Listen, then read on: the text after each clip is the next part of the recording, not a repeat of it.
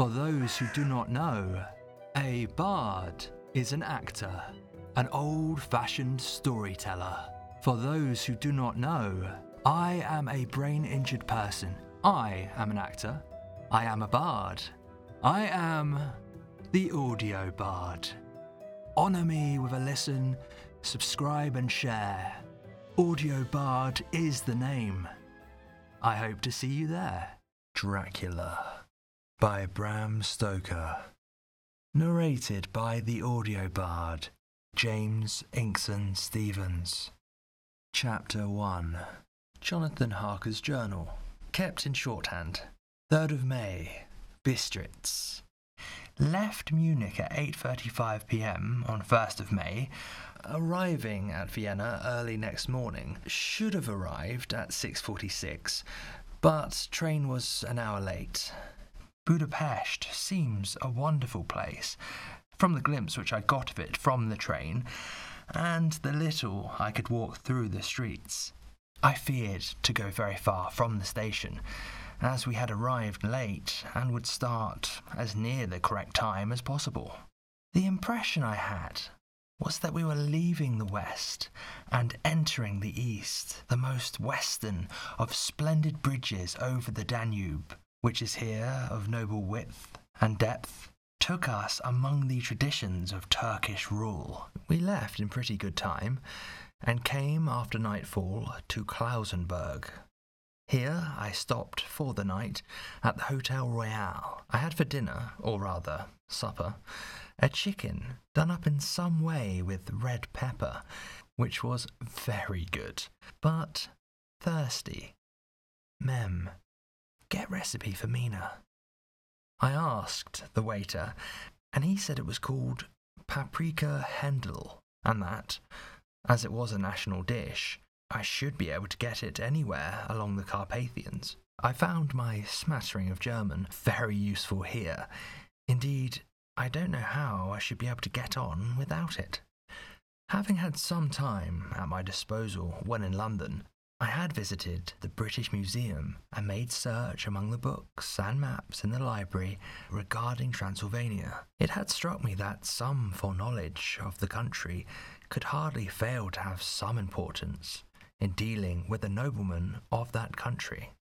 I find that the district he named is in the extreme east of the country, just on the borders of 3 states, Transylvania, Moldavia, and Bukovina, in the midst of the Carpathian Mountains, one of the wildest and least known portions of Europe. I was not able to light on any map or work giving the exact locality of the castle Dracula, as there are no maps of this country as yet to compare with our own Ordnance Survey maps. But I found that Bistritz, the post town named by Count Dracula, is a fairly well-known place. I shall enter here some of my notes, as they may refresh my memory when I talk over my travels with Mina. In the population of Transylvania, there are 4 distinct nationalities: Saxons in the south, and mixed with them the Volaks, who are the descendants of the Dacians, Magyars in the west, and Sirkes in the east and north.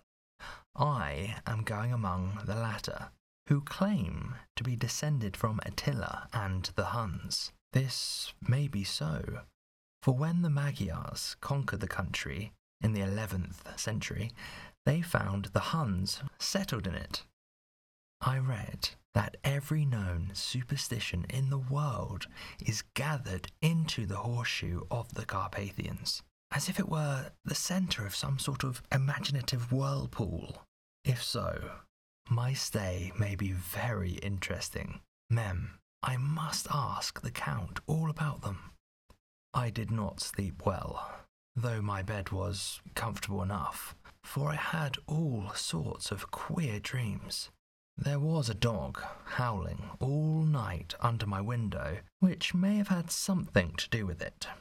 Or it may have been the paprika, for I had to drink up all the water in my carafe, and was still thirsty. Towards morning I slept, and was wakened by the continuous knocking at my door, so I guess I must have been sleeping soundly then.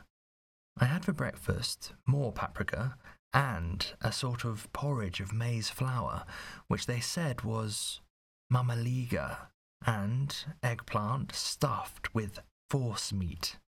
A very excellent dish, which they call implatata. Mem, get recipe for this also.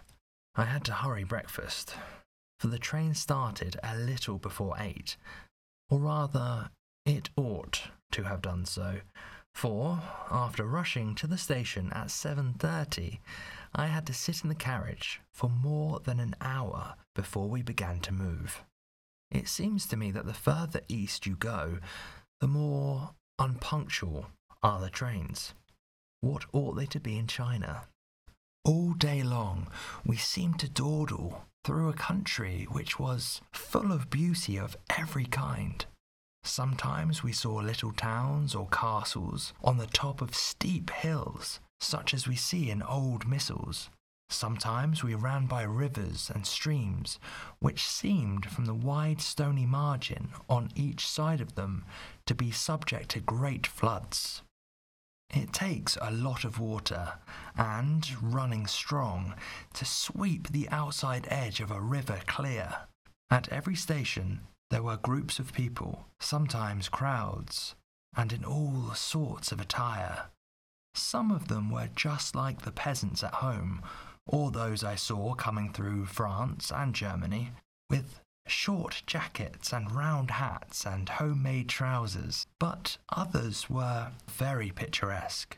The women looked pretty, except when you got near them, but they were very clumsy about the waist. They had all full white sleeves of some kind or other, and most of them had big belts, with a lot of strips of something fluttering from them, like the dresses in a ballet. But of course, there were petticoats under them. The strangest figures we saw were the Slovaks, who were more barbarian than the rest, with their big cowboy hats, great baggy dirty white trousers, white linen shirts, and enormous heavy leather belts, nearly a foot wide, all studded over with brass nails. They wore high boots, with their trousers tucked into them, and had long black hair and heavy black moustaches. They are very picturesque, but do not look prepossessing. On the stage, they would be set down at once as some old oriental band of brigands. They are, however, I am told, very harmless and rather wanting in natural self-assertion. It was on the dark side of twilight when we got to Bistritz, which is a very interesting old place, being practically on the frontier, for the Borgo Pass leads from it into Bukovina. It has had a very stormy existence, and it certainly shows marks of it. 50 years ago, a series of great fires took place, which made terrible havoc on 5 separate occasions. At the very beginning of the 17th century, it underwent a siege of 3 weeks and lost 13,000 people, the casualties of war proper being assisted by famine and disease. Count Dracula had directed me to go to the Golden Krone Hotel, which I found, to my great delight, to be thoroughly old-fashioned, for of course I wanted to see all I could of the ways of the country. I was evidently expected, for when I got near the door, I faced a cheery-looking elderly woman in the usual peasant dress, white undergarments with long double apron, front and back, of coloured stuff fitting almost too tight for modesty. When I came close, she bowed and said, "The Herr Englishman?" "Yes," I said. "Jonathan Harker." She smiled and gave some message to an elderly man in white shirt sleeves who had followed her to the door. He went, but immediately returned with a letter. "My friend, welcome to the Carpathians. I am anxiously expecting you. Sleep well tonight. At 3 tomorrow, the diligence will start for Bukovina. A place on it is kept for you. At the Borgo Pass, my carriage will await you and will bring you to me. I trust that your journey from London has been a happy one and that you will enjoy your stay in my beautiful land. Your friend, Dracula. 4th of May. I found that my landlord had got a letter from the Count directing him to secure the best place on the coach for me. But on making inquiries as to details, he seemed somewhat reticent and pretended that he could not understand my German. This could not be true, because up to then he had understood it perfectly. At least, he answered my questions exactly as if he did. He and his wife, the old lady who had received me, looked at each other in a frightened sort of way. He mumbled out that the money had been sent in a letter, and that was all he knew.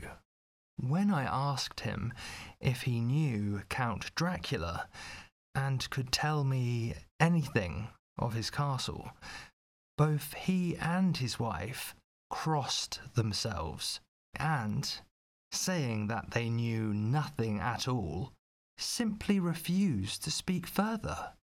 It was so near the time of starting that I had no time to ask anyone else, for it was all very mysterious and not by any means comforting. Just before I was leaving, the old lady came up to my room and said, in a very hysterical way, "Must you go? Oh, young her, must you go?" She was in such an excited state that she seemed to have lost her grip of what German she knew, and mixed it all up with some other language which I did not know at all. I was just able to follow her by asking many questions. When I told her that I must go at once, and that I was engaged on important business, she asked again, "Do you know what day it is?" I answered that it was the 4th of May. She shook her head as she said again, "Oh yes, I know that. But do you know what day it is?" On my saying that I did not understand, she went on, "It is the eve of St. George's Day. Do you not know that tonight, when the clock strikes midnight, all the evil things in the world will have full sway? Do you know where you are going and what you are going to?" She was in such evident distress that I tried to comfort her, but without effect.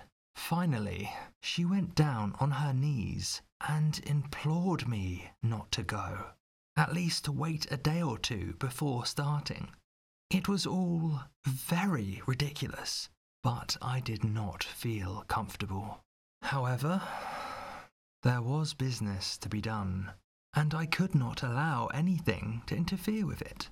I therefore tried to raise her up and said, as gravely as I could, that I thanked her, but my duty was imperative, and that I must go. She then rose and dried her eyes, and taking a crucifix from her neck, offered it to me. I did not know what to do, for, as an English churchman, I have been taught to regard such things as, in some measure, idolatrous, and yet it seemed so ungracious to refuse an old lady meaning so well, and in such a state of mind. She saw, I suppose, the doubt in my face, for she put the rosary round my neck and said, "For your mother's sake," and went out of the room. I am writing up this part of the diary whilst I am waiting for the coach, which is, of course, late, and the crucifix is still round my neck. Whether it is the old lady's fear or the many ghostly traditions of this place or the crucifix itself, I do not know. But I am not feeling nearly as easy in my mind as usual. If this book should ever reach Mina before I do, let it bring my goodbye. Here comes the coach. 5th of May. The castle. The grey of the morning has passed, and the sun is high over the distant horizon, which seems jagged. Whether with trees or hills, I know not, for it is so far off that big things and little are mixed. I am not sleepy, and, as I am not to be called till I awake, naturally I write till sleep comes. There are many odd things to put down, and, lest who reads them may fancy that I dined too well before I left Bistritz, let me put down my dinner exactly. I dined on what they called robber steak, bits of bacon, onion, and beef, seasoned with red pepper, and strung on sticks and roasted over the fire in the simple style of the London cat's meat. The wine was golden mediash, which produces a queer sting on the tongue, which is, however, not disagreeable. I had only a couple of glasses of this and nothing else. When I got on the coach, the driver had not taken his seat, and I saw him talking with the landlady. They were evidently talking of me, for every now and then they looked at me. And some of the people who were sitting on the bench outside the door, which they call by a name meaning word-bearer, came and listened, and then looked at me, most of them pityingly. I could hear a lot of words, often repeated, queer words, for there were many nationalities in the crowd. So I quietly got my polyglot dictionary from my bag and looked them out. I must say they were not cheering to me, for amongst them were Ordog, Satan, Pokol, Hell, Stregoika, Witch, Vrolok, and Blokloslak, both of which mean the same thing, one being Slovak and the other Serbian for something that is either werewolf or vampire. I must ask the Count about these superstitions. When we started, the crowd round the inn door, which had by this time swelled to a considerable size, all made the sign of the cross and pointed 2 fingers towards me. With some difficulty, I got a fellow passenger to tell me what they meant. He would not answer at first, but on learning that I was English, he explained that it was a charm or a guard against the evil eye. This was not very pleasant for me, just starting for an unknown place to meet an unknown man. But everyone seemed so kind-hearted and so sorrowful and so sympathetic that I could not but be touched. I shall never forget the last glimpse which I had of the inn-yard and its crowd of picturesque figures, all crossing themselves as they stood round the wide archway, with its background of rich foliage of oleander and orange trees in green tubs clustered in the centre of the yard. Then our driver, whose wide linen drawers covered the whole front of the box seat, Gotza, they call them, cracked his big whip over 4 small horses, which ran abreast, and we set off on our journey. I soon lost sight and recollection of ghostly fears in the beauty of the scene as we drove along, Although, had I known the language, or rather languages, which my fellow passengers were speaking, I might not have been able to throw them off so easily. Before us lay a green sloping land, full of forests and woods, here and there steep hills crowned with clumps of trees or with farmhouses, the blank gable end to the road.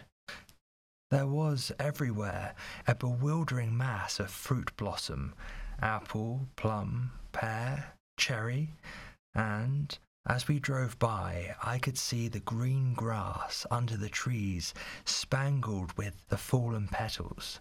In and out amongst these green hills, of what they call here the Mittelland, ran the road, losing itself as it swept round the grassy curve, or was shut out by the straggling ends of the pine woods, which here and there ran down the hillsides like tongues of flame.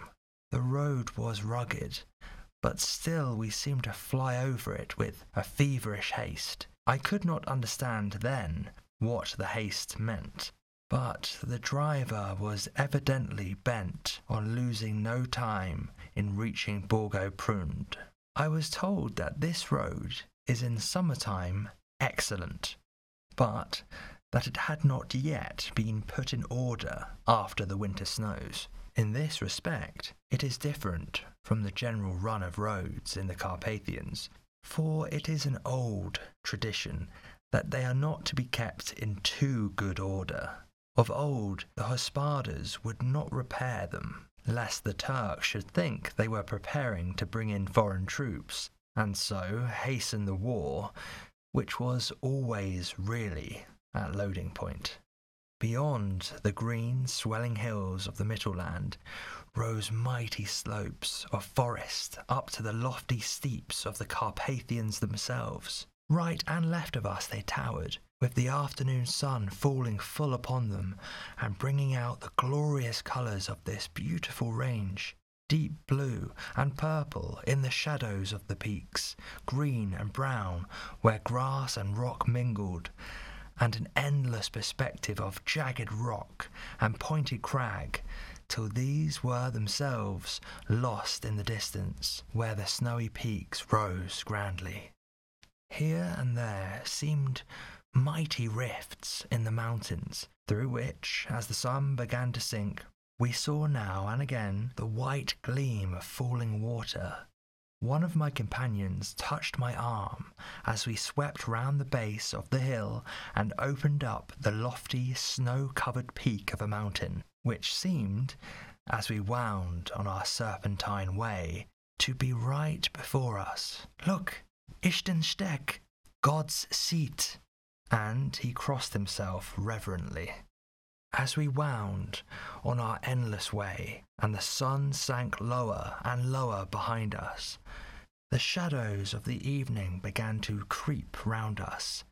This was emphasized by the fact that the snowy mountain top still held the sunset, and seemed to glow out with a delicate, cool pink. Here and there we passed Czechs and Slovaks, all in picturesque attire, but I noticed that goiter was painfully prevalent. By the roadside were many crosses, and as we swept by, my companions all crossed themselves. Here and there was a peasant man or woman kneeling before a shrine, who did not even turn round as we approached, but seemed in the self-surrender of devotion to have neither eyes nor ears for the outer world. There were many things new to me. For instance, hayricks in the trees, and here and there very beautiful masses of weeping birch, their white stems shining like silver through the delicate green of the trees. Now and again we passed a litre wagon, the ordinary peasant's cart, with its long, snake-like vertebra, calculated to suit the inequalities of the road. On this were sure to be seated quite a group of home-coming peasants, the Czechs with their white, and the Slovaks with their coloured sheepskins, the latter carrying, lance fashion, their long staves, with axe at end. As the evening fell, it began to get very cold, and the growing twilight seemed to merge into one dark mistiness, the gloom of the trees, oak, beech, and pine. Though in the valleys, which ran deep between the spurs of the hills, as we ascended through the pass, the dark firs stood out here and there against the backdrop of late-lying snow. Sometimes, as the road was cut through the pine woods that seemed, in the darkness, to be closing down upon us, great masses of greyness, which here and there bestrewed the trees, produced a peculiarly weird and solemn effect, which carried on the thoughts and grim fancies engendered earlier in the evening, when the falling sunset threw into strange relief the ghost-like clouds which amongst the Carpathians seemed to wind ceaselessly through the valleys. Sometimes the hills were so steep that, despite our driver's haste, the horses could only go slowly. I wished to get down and walk up alongside them, as we do at home, but the driver would not hear of it. No, you must not walk here. The dogs are too fierce. And then he added, with what he evidently meant for grim pleasantry, for he looked round to catch the approving smile of the rest, and you may have enough of such matters before you go to sleep. The only stop he would make was a moment's pause to light his lamps. When it grew dark, there seemed to be some excitement amongst the passengers, and they kept speaking to him, one after the other, as though urging him to further speed. He lashed the horses unmercifully with his long whip, and with wild cries of encouragement urged them on to further exertions. Then, through the darkness, I could see a sort of patch of grey light ahead of us, as though there were a cleft in the hills. The excitement of the passengers grew greater. The crazy coach rocked on its great lever springs and swayed like a boat tossed on a stormy sea. I had to hold on. The road grew more level, and we appeared to fly along. Then the mountains seemed to come nearer to us on each side and to frown down upon us. We were entering on the Borgo Pass. One by one, several of the passengers offered me gifts, which they pressed upon me with an earnestness which would take no denial. These were certainly of an odd and varied kind, but each was given in simple good faith, with a kindly word and a blessing, and that strange mixture of fear-meaning movements which I had seen outside the hotel at Bistritz, the sign of the cross and the guard against the evil eye. Then, as we flew along, the driver leaned forward, and on each side the passengers, craning over the edge of the coach, peered eagerly into the darkness. It was evident that something very exciting was either happening or expected, but though I asked each passenger, no one would give me the slightest explanation. This state of excitement kept on for some little time, and at last we saw before us the pass opening out on the eastern side. There were dark, rolling clouds overhead, and in the air the heavy, oppressive sense of thunder. It seemed as though the mountain range had separated two atmospheres, and that now we had got into the thunderous one. I was now, myself, looking out for the conveyance which was to take me to the Count. Each moment I expected to see the glare of lamps through the blackness, but all was dark. The only light was the flickering rays of our own lamps, in which the steam from our hard-driven horses rose in a white cloud. We could see now the sandy road lying white before us, but there was on it no sign of a vehicle. The passengers drew back with a sigh of gladness, which seemed to mock my own disappointment. I was already thinking what I had best do, when the driver, looking at his watch, said to the others something which I could hardly hear. It was spoken so quietly and in so low a tone, I thought it was an hour less than the time. Then turning to me, he said, in German worse than my own, "There is no carriage here. The Herr is not expected after all. He will now come on to Bukovina, and return tomorrow or the next day, better the next day." Whilst he was speaking, the horses began to neigh and snort and plunge wildly, so that the driver had to hold them up. Then, amongst the chorus of screams from the peasants and a universal crossing of themselves, a caleche with 4 horses drove up behind us, overtook us, and drew up beside the coach. I could see from the flash of our lamps, as the rays fell on them, that the horses were coal black and splendid animals. They were driven by a tall man with a long brown beard and a great black hat, which seemed to hide his face from us. I could only see the gleam of a pair of very bright eyes as he turned to us. He said to the driver, "You are early tonight, my friend." The man stammered in reply. The English Herr was in a hurry, to which the stranger replied, "That is why, I suppose, you wished him to go on to Bukovina. You cannot deceive me, my friend. I know too much, and my horses are swift."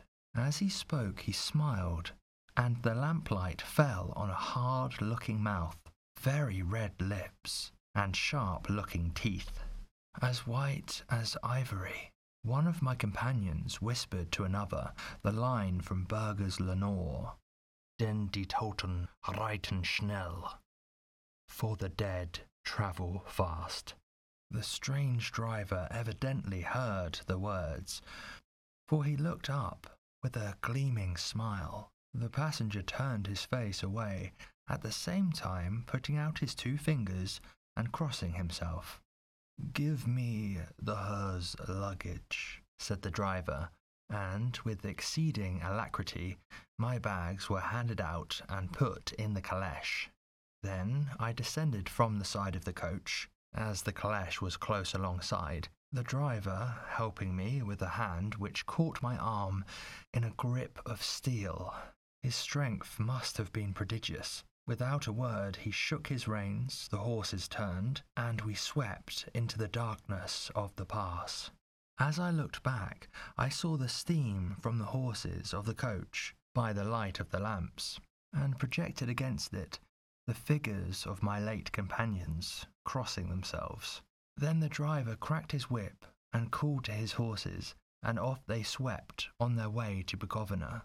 As they sank into the darkness, I felt a strange chill, and a lonely feeling came over me, but a cloak was thrown over my shoulders, and a rug across my knees, and the driver said, in excellent German, "The night is chill, mein Herr, and my master, the Count, bade me take all care of you. There is a flask of Slivovice, the plum brandy of the country, underneath the seat, if you should require it." I did not take any, but it was a comfort to know it was there all the same. I felt a little strangely, and not a little frightened. I think, had there been any alternative, I should have taken it, instead of prosecuting that unknown night journey. The carriage went at a hard pace straight along. Then we made a complete turn, and went along another straight road. It seemed to me that we were simply going over and over the same ground again, and so I took note of some salient point, and found that this was so. I would have liked to have asked the driver what this all meant, but I really feared to do so, for I thought that, placed as I was, any protest would have had no effect in case there had been an intention to delay. By and by, however, as I was curious to know how time was passing, I struck a match, and by its flame looked at my watch. It was within a few minutes of midnight. This gave me a sort of shock, for, I suppose, the general superstition about midnight was increased by my recent experiences. I waited with a sick feeling of suspense. Then a dog began to howl somewhere in a farmhouse far down the road, a long, agonized wailing, as if from fear. The sound was taken up by another dog, and then another, and another, till, borne on the wind, which now sighed softly through the pass, a wild howling began, which seemed to come from all over the country, as far as the imagination could grasp it, through the gloom of the night. At the first howl, the horses began to strain and rear, but the driver spoke to them soothingly, and they quieted down, but shivered and sweated as though after a runaway from sudden fright. Then, far off in the distance, from the mountains on each side of us, began a louder and a sharper howling, that of wolves, which affected both the horses and myself in the same way, for I was minded to jump from the caleche and run, whilst they reared again and plunged madly, so that the driver had to use all his great strength to keep them from bolting.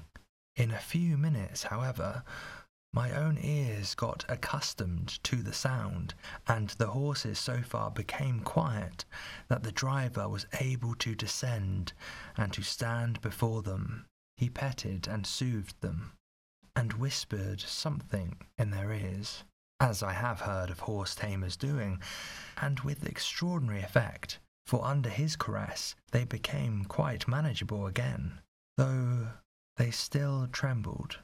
The driver again took his seat, and shaking his reins, started off at a great pace. This time, after going to the far side of the pass, he suddenly turned down a narrow roadway which ran sharply to the right. Soon we were hemmed in with trees, which in places arched right over the roadway, till we passed as through a tunnel, and again great frowning rocks guarded us boldly on either side. Though we were in shelter, we could hear the rising wind, for it moaned and whistled through the rocks, and the branches of the trees crashed together as we swept along. It grew colder and colder still, and fine, powdery snow began to fall, so that soon we and all around us were covered with a white blanket. The keen wind still carried the howling of the dogs, though this grew fainter as we went on our way. The baying of the wolves sounded nearer and nearer, as though they were closing round on us from every side. I grew dreadfully afraid, and the horses shared my fear. The driver, however, was not in the least disturbed. He kept turning his head to left and right, but I could not see anything through the darkness. Suddenly, away on our left, I saw a faint flickering blue flame. The driver saw it at the same moment. He at once checked the horses and jumped to the ground, disappeared into the darkness. I did not know what to do, the less as the howling of the wolves grew closer. But while I wondered, the driver suddenly appeared again, and without a word took his seat, and we resumed our journey. I think I must have fallen asleep and kept dreaming of the incident, for it seemed to be repeated endlessly, and now, looking back, it is like a sort of awful nightmare.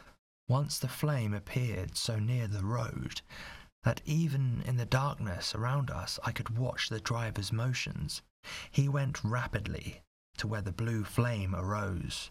It must have been very faint, for it did not seem to illumine the place around it at all, and gathering a few stones, formed them into some device. Once there appeared a strange optical effect. When he stood between me and the flame, he did not obstruct it, for I could see its ghostly flicker all the same. This startled me, but as the effect was only momentary, I took it that my eyes deceived me straining through the darkness. Then for a time there were no blue flames, and we sped onwards through the gloom, with the howling of the wolves around us, as though they were following in a moving circle. At last there came a time when the driver went further afield than he had yet gone, and during his absence the horses began to tremble worse than ever and to snort and scream with fright. I could not see any cause for it, for the howling of the wolves ceased altogether, but just then the moon, sailing through the black clouds, appeared behind the jagged crest of a beetling, pine-clad rock, and by its light I saw around us a ring of wolves, with white teeth and lolling red tongues, with long, sinewy limbs and shaggy hair. They were 100 times more terrible in the grim silence which held them than even when they howled.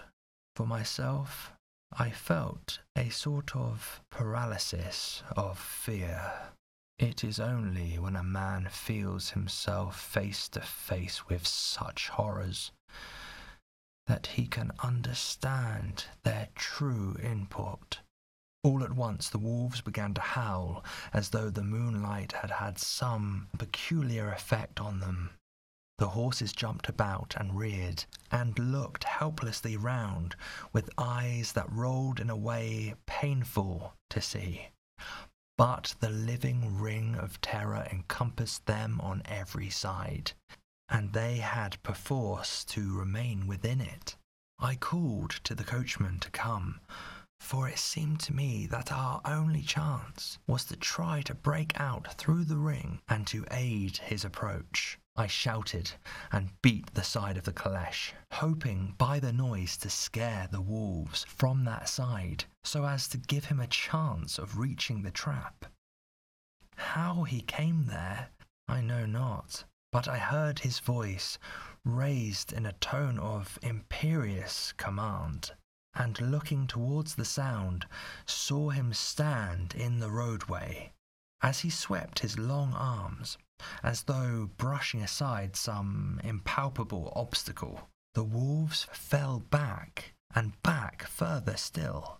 Just then a heavy cloud passed across the face of the moon, so that we were again in darkness.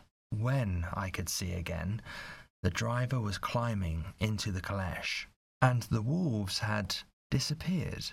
This was all so strange and uncanny that a dreadful fear came upon me, and I was afraid to speak or move. The time seemed interminable as we swept on our way, now in almost complete darkness, for the rolling clouds obscured the moon. We kept on ascending, with occasional periods of quick descent, but in the main always ascending. Suddenly I became conscious of the fact that the driver was in the act of pulling up the horses in the courtyard of a vast, ruined castle, from whose tall, black windows came no ray of light, and whose broken battlements showed a jagged line against the moonlit sky.